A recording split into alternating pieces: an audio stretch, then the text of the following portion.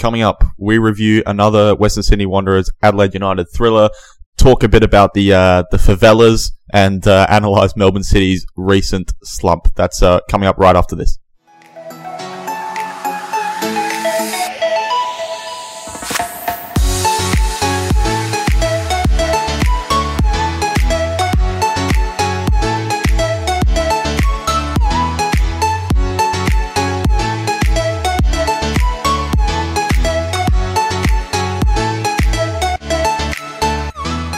Welcome back to another episode of the Front Page Football Podcast, and tonight I'm joined by Antonis, Pagonis and Cody Ojeda, and we're going to first discuss the game which occurred on Friday night in the A-League Men between the Western Sydney Wanderers and Adelaide United. Before that, Cody, how are you doing on this lovely Sunday night?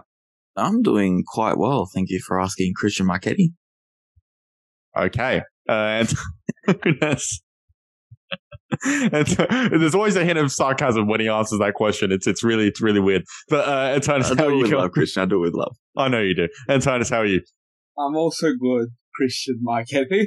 Just came back from the MPL. Have to write a couple of things on that, but good to talk about the A-League first. Looking forward to it. And you're wearing an Arsenal top, which makes me want to launch myself through the screen, but that's all right.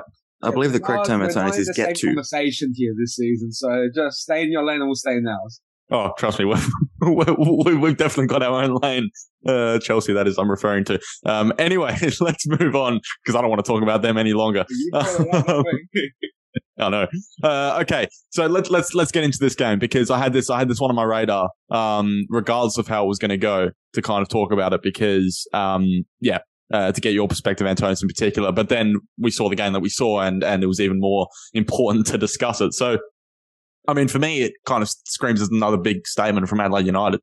So, I mean, they've gone on the road, and, won away to a team which has not been easy to beat, at home all season. And now, I mean, they passed the Melbourne City test a couple of weeks ago. They've passed this test. They thrashed Wellington. They're kind of ticking all these boxes at the moment, aren't they?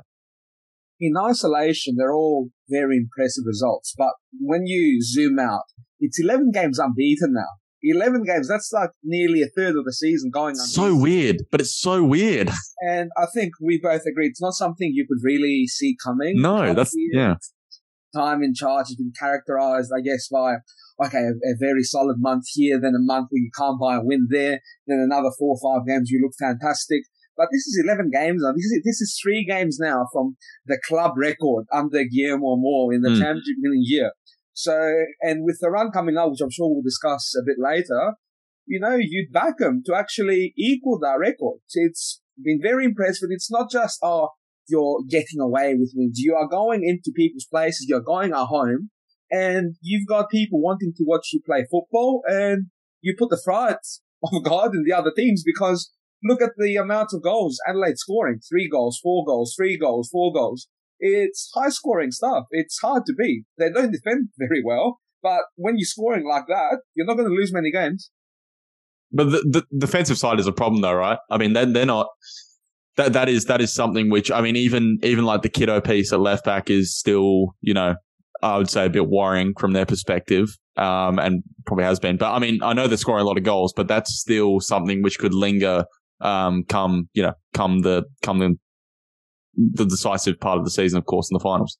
Yeah, for sure. But when the other teams are conceding as much as you, then, there's no team like last year's Western United that you're like, all right, once they score a goal, they're going to shut up shop. We thought the Wanderers may be that, but they're mortal, and now they're going to finish off the season by the looks of it without their captain, which we'll talk about a bit later. But we'll talk about that. Mortal. Melbourne City is mortal. We saw today. There's not going to be a side that Adelaide comes up against that you can put your money on that they might keep Adelaide scoreless. It's just not happening these days. And scoring's on their side. It feels like everyone's scoring. We saw Ben Warland score 2 goals. Since when does Ben? I've actually written on my notes here. Adelaide set piece merchants was one of my points. Mm-hmm. And one of the things I was speaking about on the night is a couple of years ago, I remember Adelaide United being the only side in the competition halfway through that hadn't scored from a set piece. And it feels like every round you see them go close or score 1 or 2 set pieces. 3 set pieces on Friday night, which again, a few years ago. Oh, well, Adelaide have always had this kind of aspect of having like games where you'd have 10 to 15 corners and not even like create chances from them, let alone, and then of all players, Ben Warland is the one getting his head on these as well. I mean, when you've got the guy with the best delivery in the competition, probably only second to Jacob Dowse, that kind of helps as well. Okay, no, Goodwin's got better delivery than Dowse. Come on. I was just making a joke there. And I got a weird look by both of you just then. That was like, you got to retract that straight away. I like Jacob Dowse's deliveries as much as the next guy, but we're talking about probably one of the best left foot in the world, in world football, bar none. I will go somewhere in between you two and say he's in a completely different universe from Jacob Dowse, but just a little bit below Messi, I'd say. Who's Messi? I only know Goodwin. Look, he's got a miraculous left foot. Let's not beat around the bush. And dare I say, if you're an Adelaide centre back going up for those set pieces, you're getting the premium service in the league. So, yeah. That's the point about the set pieces. It wasn't like you see, a random scramble in the box. They were well worked routines, even the first one when you go short and you deliver it. How many times throughout the years have we seen Adelaide United play it short and they actually start an attack for the other side because of how badly it goes? These were well-worked set pieces that troubled the statistical best defensive side from set pieces this year to a point where they scored 3 goals against them. So That's true. That's true. The Wanderers from, the early parts of the season have been very good at defending set pieces. You do make a really good point there. Cody, I haven't really got your thoughts on the game, I guess, as a whole, because you were there, right?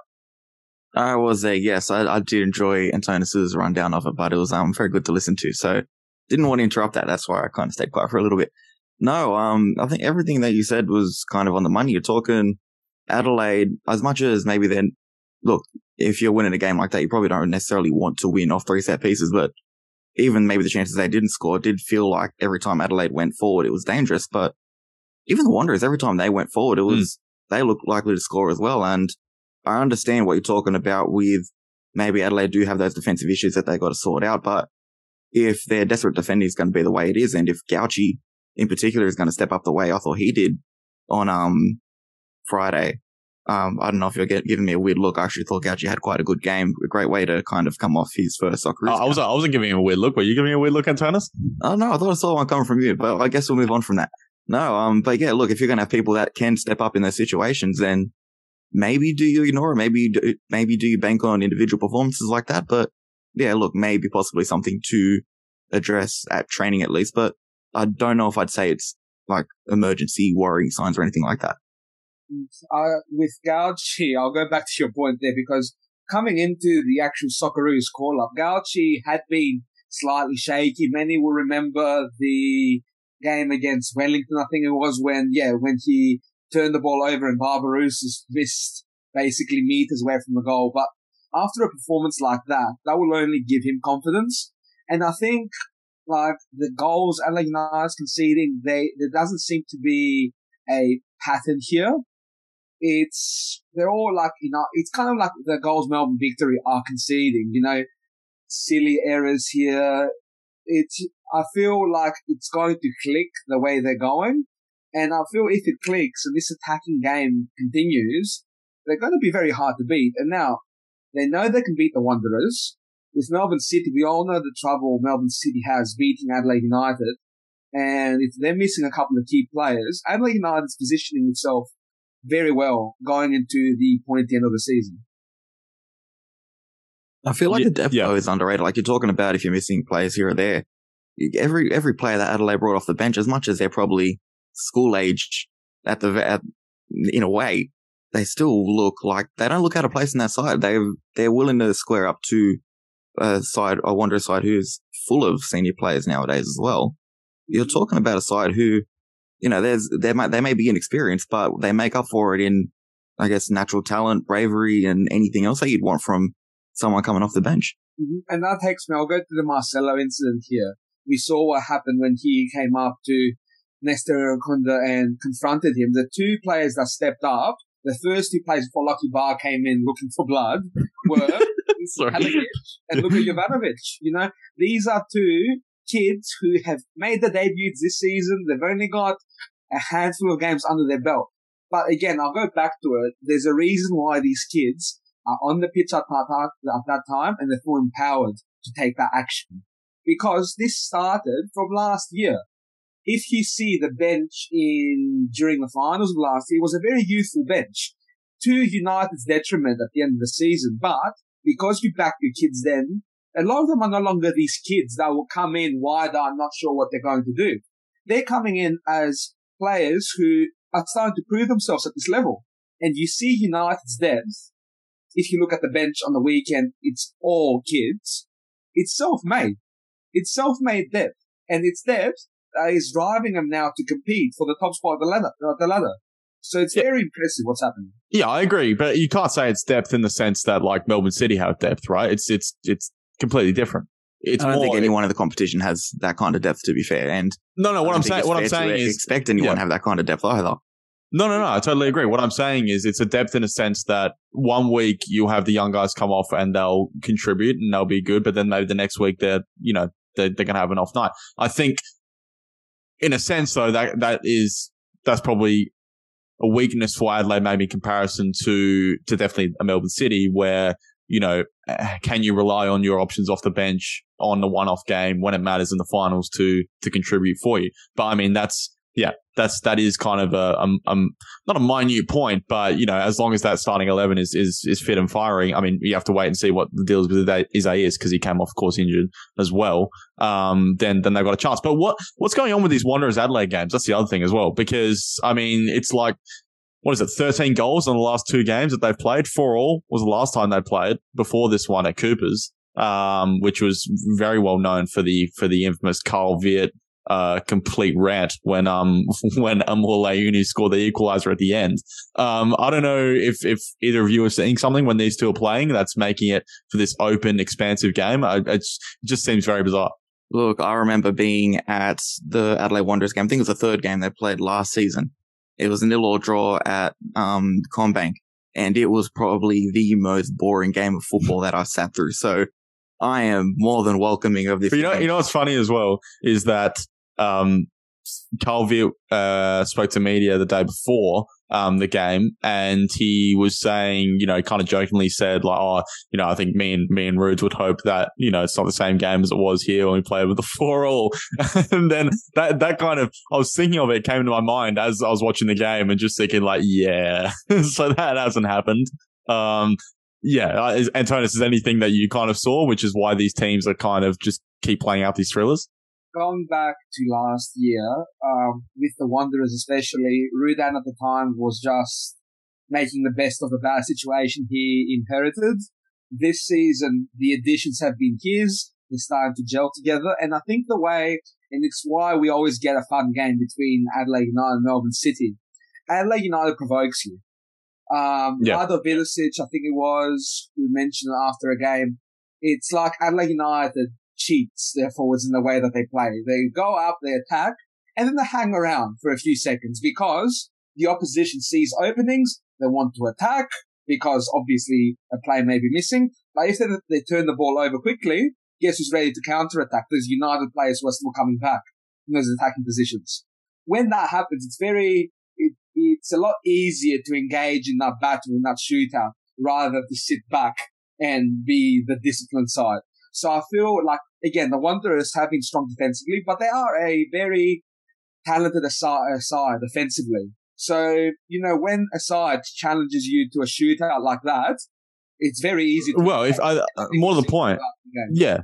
More to the point, I think if you're Adelaide and you're getting in a shootout, you have to back the attacking talent that you've got to score goals, which is probably more than a Wanderers. I mean, Melbourne City, that's where things get a bit trickier. But as you said before, and you're right, that they stack up pretty well against Melbourne City, but we'll get to that a little bit later. But yeah, I think that you look at the game on Friday, I mean, that was all about transition. It was just end to end. And I think Adelaide going up against the Wanderers, it probably suits Adelaide a lot more. I mean, Rudin wants to have more of a controlled game. He wants to have his players to have the game in front of them. They can see everything. That's why you've got the Marcelos, the Marcellos of this world in there, even Morgan Schneiderlin, this, that, and the other. But once you get those guys moving, I mean, I saw some stuff, even on social media about the Wanderers' mobility in midfield. Even a player of Callum Newenoff, is he the quickest? Does he cover the ground like you hope him to, And I think that the Wanderers, if you can get them basically in that sort of scenario where it's transition and it's end to end and they're basically,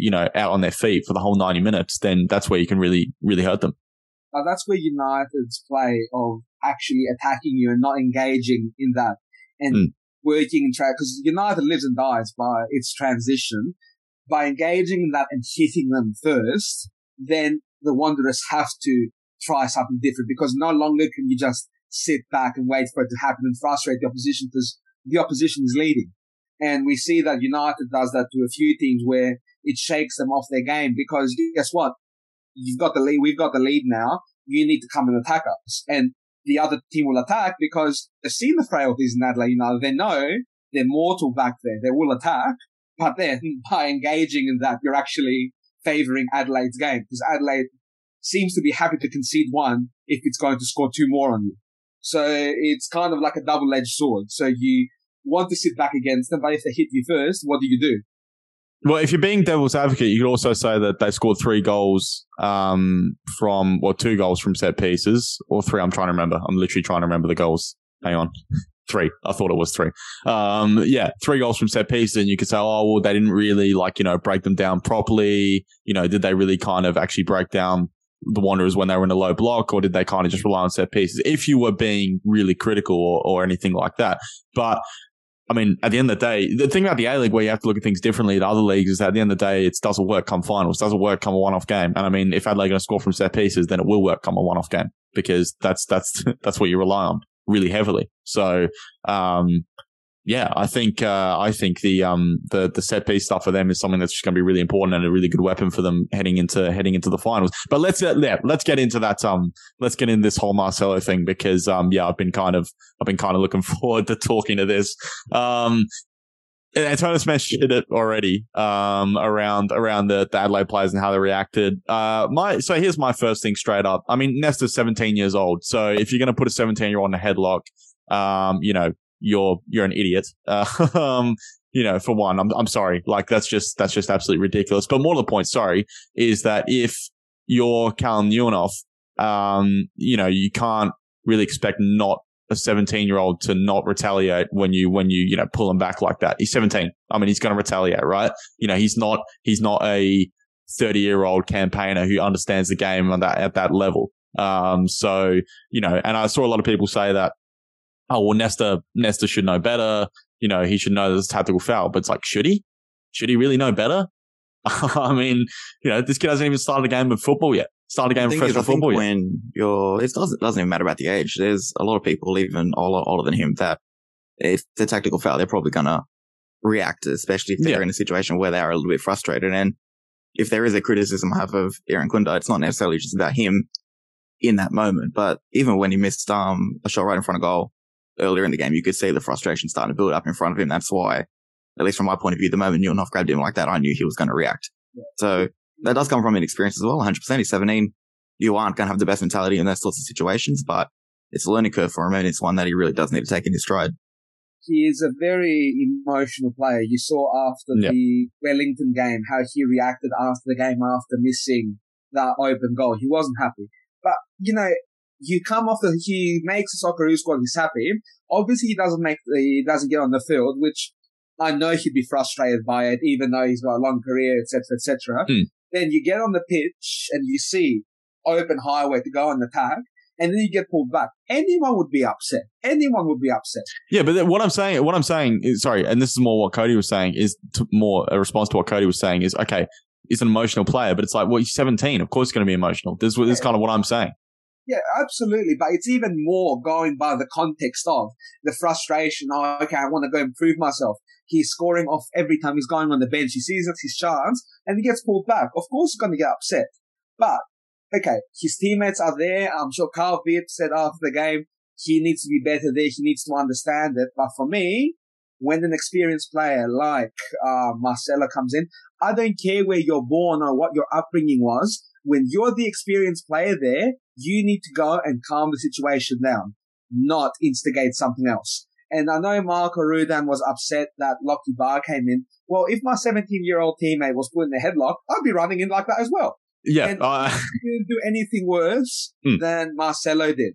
He just went in to confront them, push his way through, and didn't punch anyone. Well, but what's so bizarre is that if you actually go back and watch the clip, there's actually a good probably 2-3 seconds between when Newenhoff and Irankunda are actually broken up initially, and then when Marcelo comes in, Marcelo completely instigates the whole situation. He honestly, if he doesn't do that, probably everyone just walks away and everything's all good. And then he does that, and it completely blows everything up. It's absolutely ridiculous. It's an absolutely ridiculous action. You are forgetting clearly the most important point in all of this, and that is here we go.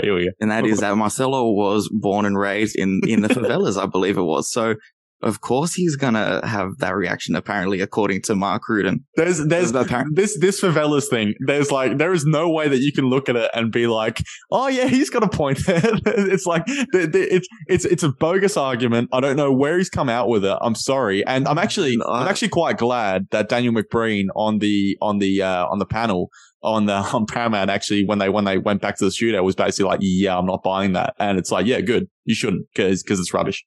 But you know what? I found this quite offensive too. What are you saying? That anyone that was born there just does not have any rational way of dealing with? How do you think Rudin comes up with this stuff? Do you think he thinks about this? He has this ready to go for this scenario? Or?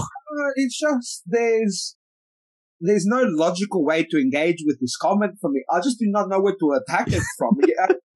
There's just so many holes in here. What's your point is where I'm going. Because if you look at his press conferences, you need to understand that Marcelo was born and raised in the favelas, and then he just moved on. He's just dropping that in there for no reason, and just moving on. What's your point? Because are you saying he did the right thing there? I brought it up the other day. Imagine saying, he put me in the headlock, but the referee thinks, okay, but he was born in the favelas, so I'm not going to do anything now. You just have to understand that. But what do you want to do? These aren't someone in their headlock. Imagine headlock. If everyone, hang on, headlock. These aren't normal headlocks. Are you having a look at what this guy's actually doing? These aren't normal headlocks. He's got the guy from the front staring at him right eye to eye, literally nose to nose. I don't even know what he's doing, and he's holding him there for a good 5 seconds. He did a sale earlier in the season as well, didn't he? Yeah. Rudan brought that up as a defense, and I'm sorry saying, but the bank robber robbed banks before he was never caught is not the argument here. Because that's what you say. He was doing in the derby season against Melbourne Victory. So what? Yeah, the point is he shouldn't do it. It doesn't matter who he's doing it to. Imagine if every coach started using that example or excuse as what Rudin's done. Imagine if, Suarez, maybe he shouldn't have gone a bit of Ivanovic, but you got to remember he grew up in the rough part of Montevideo. It's a stupid argument. In Montevideo, where they're biting each other's arms every day. Bro, I don't know what they're doing in Montevideo, but it doesn't excuse you going and biting someone. Fuck. Something we forget, because this guy is a master of the dark arts. I'm not going to accept the I'm innocent kind of thing. I'm pretty sure, by the way, with Marcelo, I don't know if anyone's kind of mentioned this out there, but he, from his Leon days and stuff, I'm pretty sure he's quite well known for this sort of stuff. Forget the Leon days. I'm going to give you something that happened a couple of months ago. There you go. Anyone watch Jason Cummings' Access All Areas? Yeah, exactly. Yeah. He knew Jason Cummings had a real problem, mate. How's your injury going? And telling him straight in the face. He knew the cameras were on there saying, I'm going to hit you. This is to a veteran, So God knows where he thought he was going to go with a 17-year-old.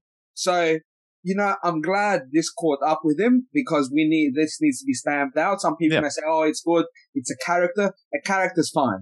But someone going out like this and doing this stuff and getting away with it, and his coach saying he can keep doing it because he's getting away with it, is just not on for me.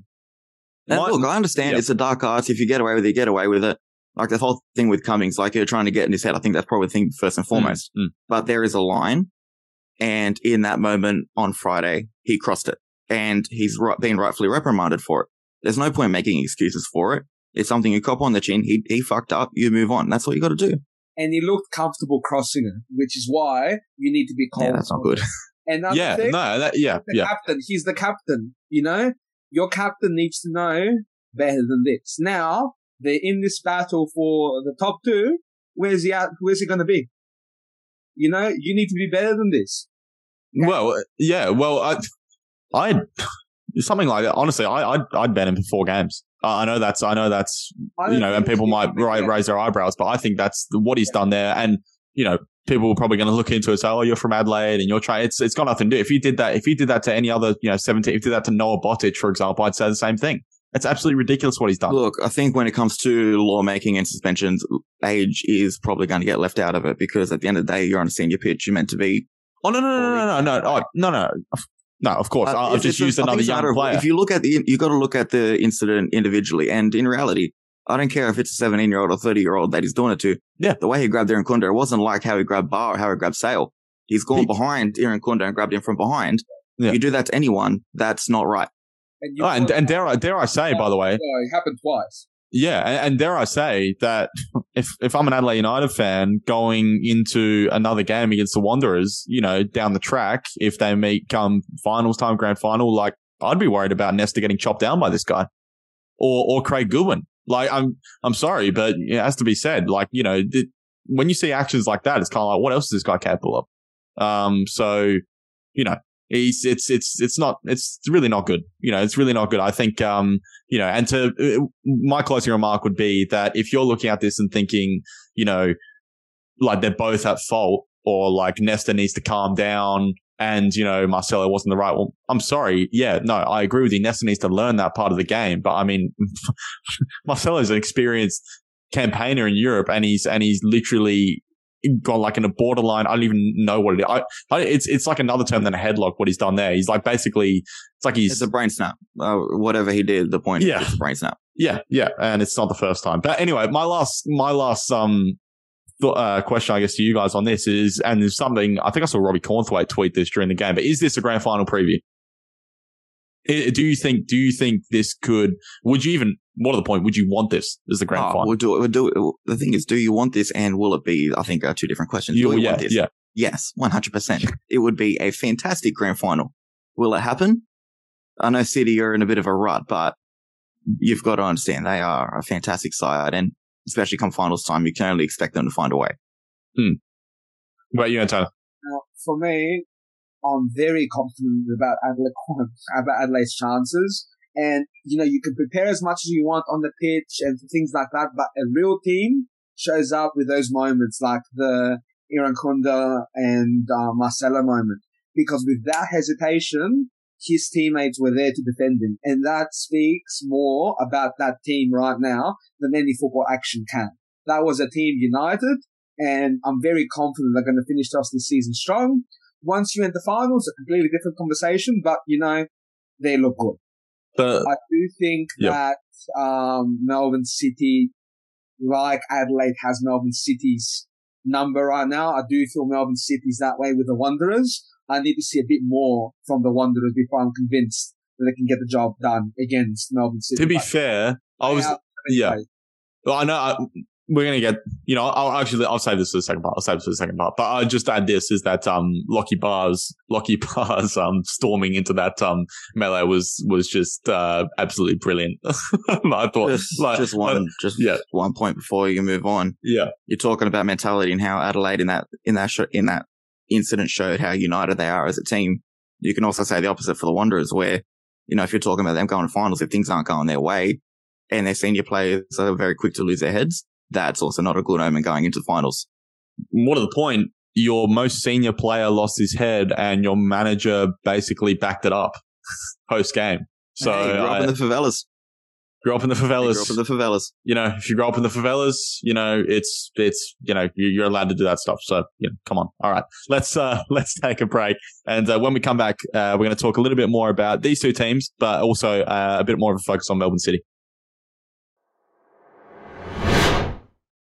Okay, so Melbourne City drew 1-1 with Newcastle Jets. They stole a point right at the end with the youngster Caputo, which was good to see, I guess. But apart from that, there's not a lot that's gone right from a Melbourne City perspective. Like they've won only one of their last 4.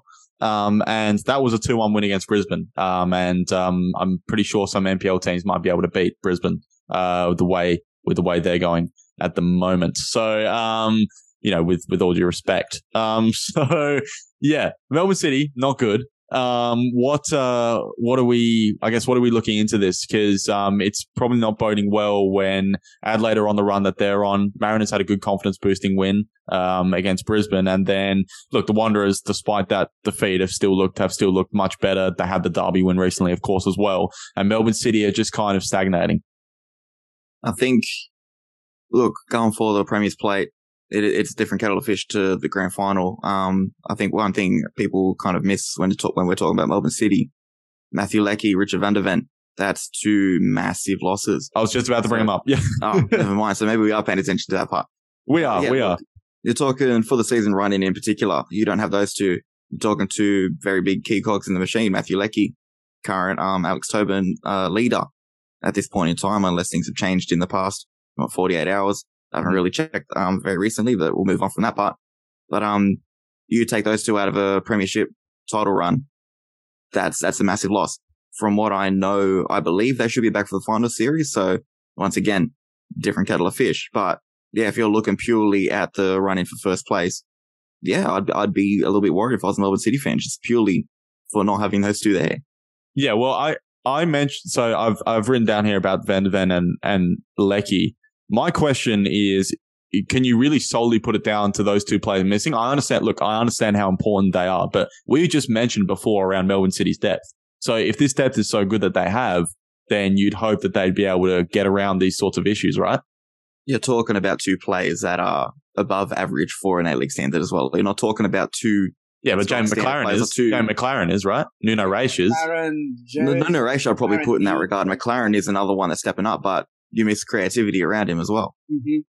Yeah, Aidan O'Neill could be considered above average, maybe. Aidan O'Neill going to win you a football game, though. He's a very good player, don't get me wrong, but is he single-handedly going to grab a game? Well, funnily enough, that 2-1 win against Brisbane, which was their only win in the last 4 games, that was Aidan O'Neill. He single-handedly won in that game. So just remember, Melbourne City has been leading a game for like 4 months due to Aidan O'Neill goal. Yeah, okay. Look, he can in that regard, but he's not going to do a week in, week out like, say, Matthew Leckie is. And I'm not saying that to discredit Aidan O'Neill. I'm more talking about the role in a football team he plays. You're talking about a 6 here. You're talking about someone who is stringing defense and midfield together, not someone that's always in front of goal and scoring. And it probably says more to the fact that how devastating this loss of Leckie and Van der Ven is that O'Neill has had to be the one to step up to win him a game. So, yeah, in a way, I think you've kind of proved my point here, Christian. I'm just going to end on that one. And it's just... yeah, okay. Sure. I'm in here.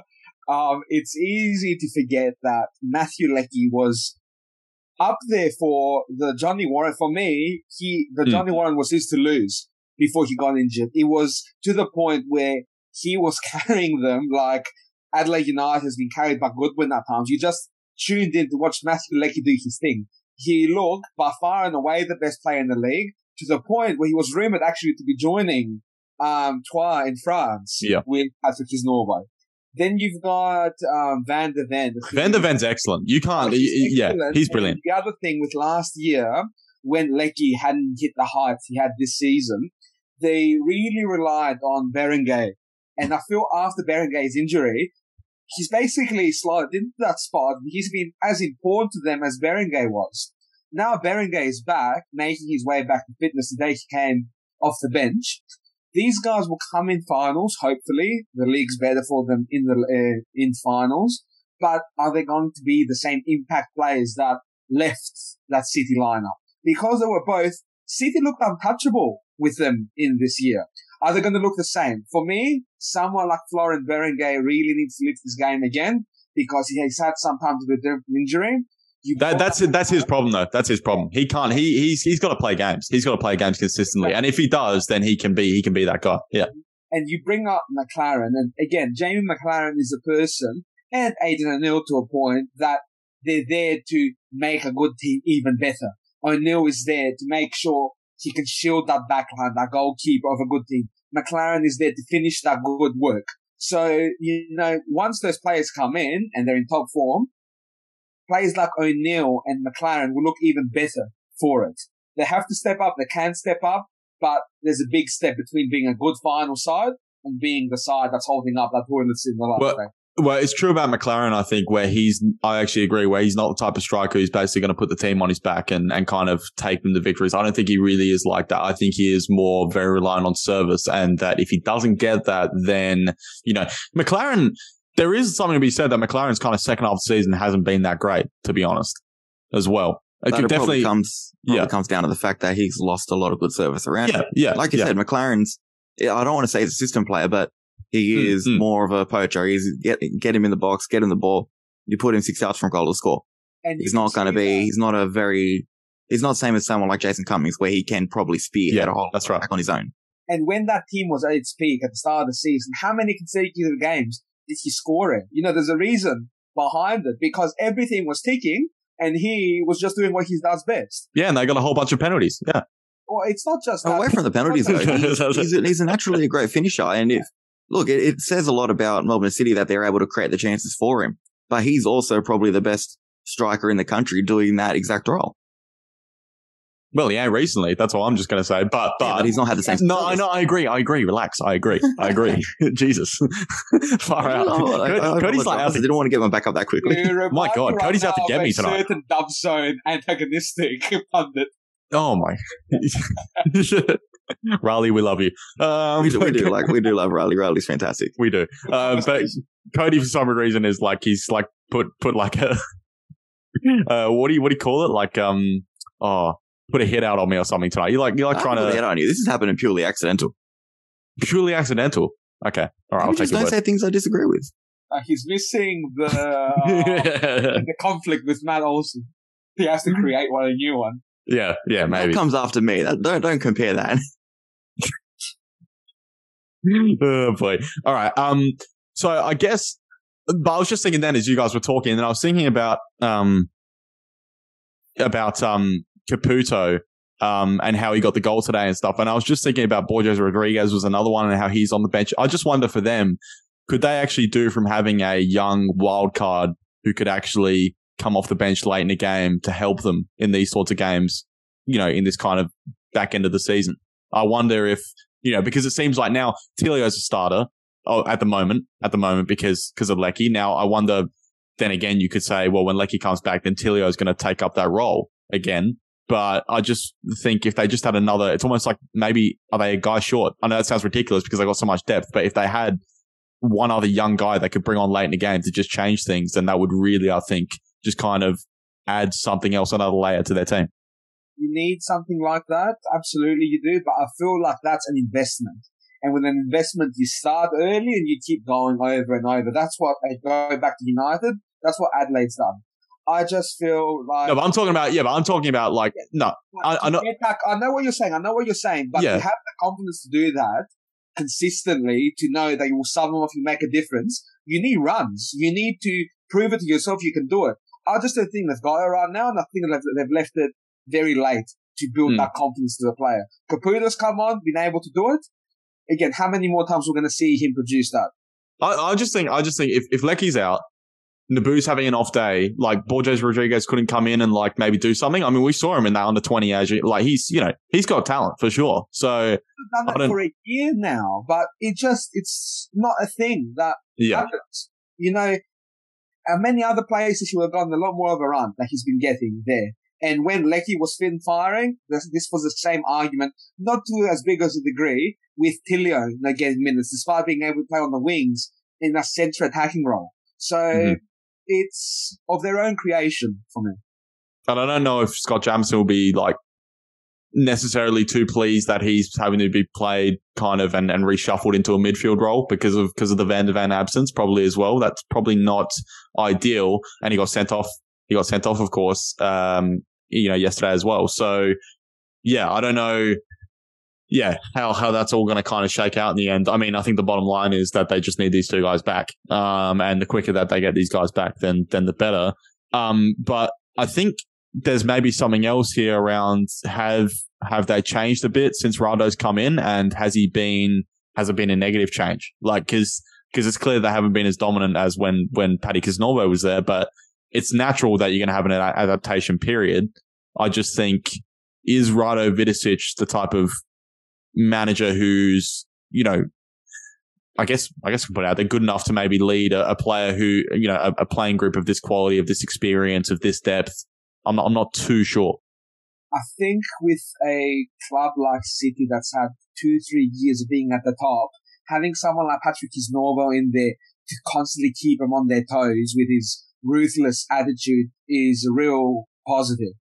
Rado is very different than that. He's not that big personality, which again, nothing to do with the actual X's and O's of coaching, but just the character of it. I reckon Patrick Isnorbo really shakes the complacency out of you. I don't know if Rada does that. The injuries haven't helped, obviously, but again, still a long way to go, but I feel like City would benefit with a strong personality there. And look, as much as we're talking about, those injuries, like you mentioned, the injuries, the personality, maybe if Kisnorbo or someone like him was at the helm, maybe the standards don't slip, maybe they find a way to galvanize in those absences and push on. So maybe there is a little bit of blame that can fall on Rado's shoulders in that regard. But look, we saw how good he was with the A-League women's squad, who is a star-studded squad as well, mind you. So he is used to having big characters, very, very good players in front of him at his disposal.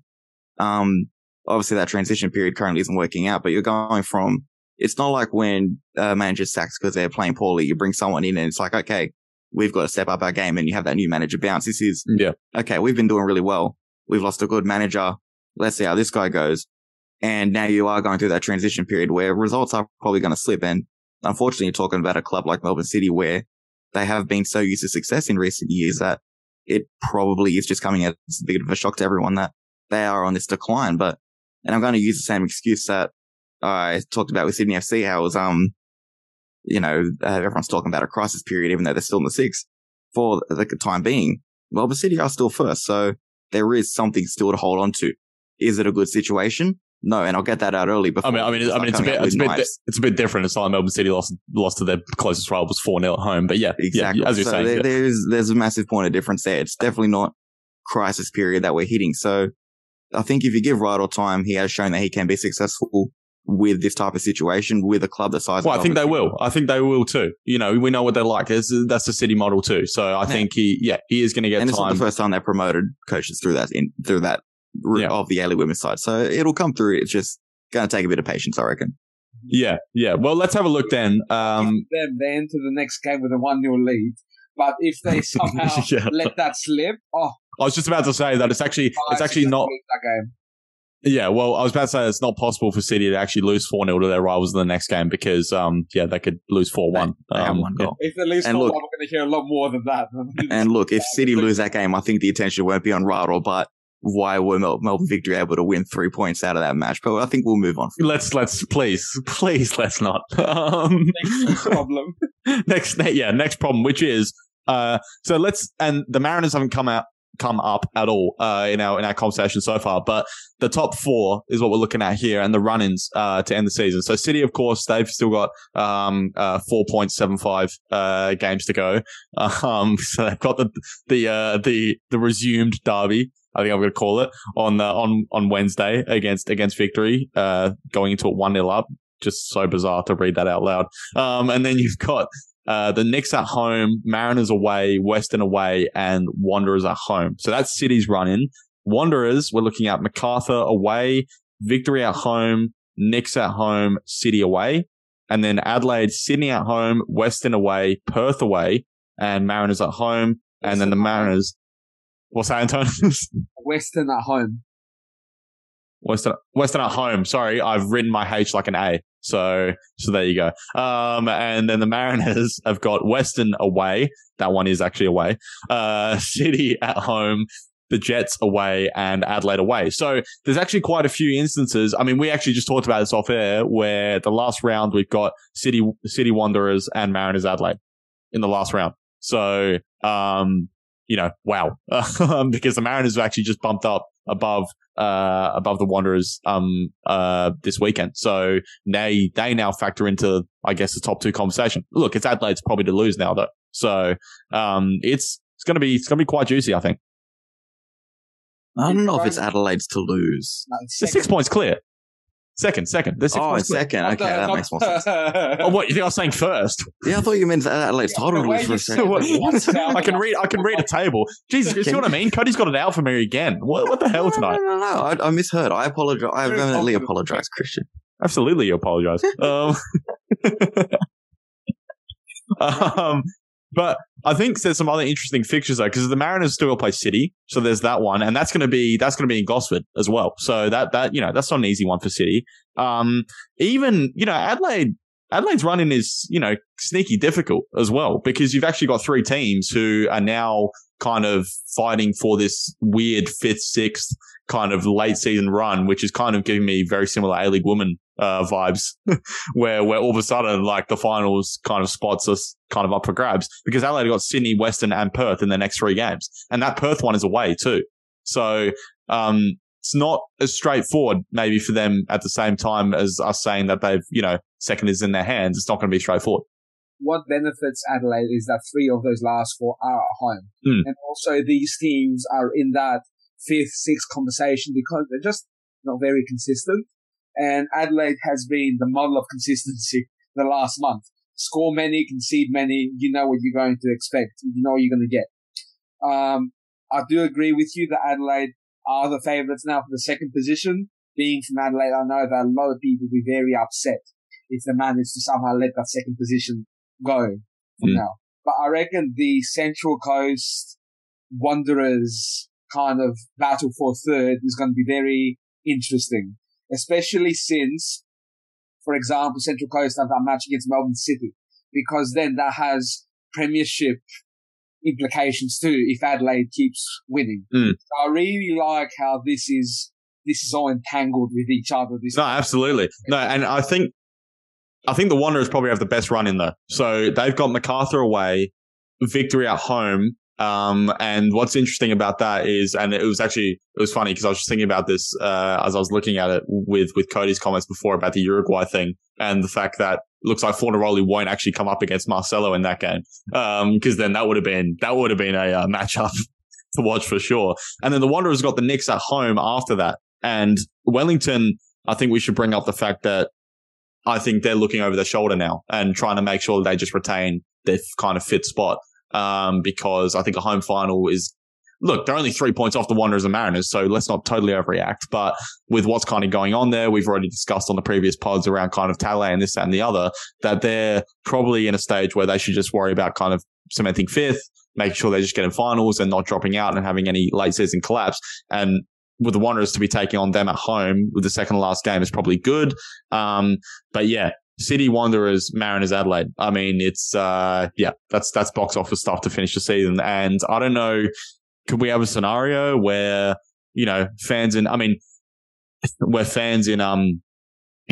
are kind of just, preparing for some kind of premiership? I don't know. It's going to be, it would be bizarre. I mean, that was the other thing I was going to say before is that remember mid-season where we were just kind of like, how does City not stroll to the premiership here? And then how things have just changed so much. It's just kind of really strange when you think about it. It's just very good to have premiership, top 2, home finals, top 6, all in play. Clubs that we're talking about for the Hun Spoon before the international break are in the race to get that 6th spot. So it's just everyone is still engaged with this because this can go 100 different ways. So if you support an A-League club, you are fighting for something right now, which is not always the case at this part of the season. So it's going to be very interesting and a lot to play for very many clubs here. No, well, it looks like 11 out of the 10 11 out of the 12 clubs are something to play for. And I don't include Brisbane because I think they should just probably just kind of call it a day. So yeah. Cody, anything you want to add on this discussion we've had around the top 4? I think if you're talking about Wellington, as much as, they're kind of looking over their shoulder, they're looking ahead. It's a weird one because, they're only 3 points away from that top 4 and they're very, very much still in that battle to have something to say about it. But how much does that pressure that's coming up behind them play onto them, especially when we've spoken a fair bit about what may be happening behind the scenes? Obviously, we don't really know, but does that pressure get to them where maybe they do focus so much on, let's chase the let's chase the top four, that maybe their standards do slip and suddenly they're actually fighting for a final spot altogether. You're talking about inconsistency with those teams battling for the top 6 or for that final 6 spot. But going into the final rounds of the season, they have something to play for. They're all going to make sure they're stepping up in these final rounds. So if Wellington aren't careful in that regard, or maybe do get a bit too relaxed and say, our final spot's clear, we're just chasing for the top 4, suddenly that's in danger as well. Well, and the other thing is that they've got City and the Wanderers away in those last 4 games. So, it's I'd be a little bit concerned if I'm a Wellington fan. I don't think they're going to drop out. But I just think that they've got to be careful. They've got to be careful. So yeah. I agree that they stay in just because of the inconsistency of what's below them. Yeah. I just want to add one more thing from me. We do mention it off air, but just a message to anyone that's living in Adelaide or Melbourne. 28th of April, get to Hindmarsh Stadium and get to Amy Park, because we've got Adelaide United Central Coast. We've got Melbourne City Wanderers. That's our top 4, who are more than likely still going to be playing for top 2 for the Premiership. We talk about, Premier League, the simultaneous kickoff in the last round where everything's up for grabs. This is one of the closest things we'll get here.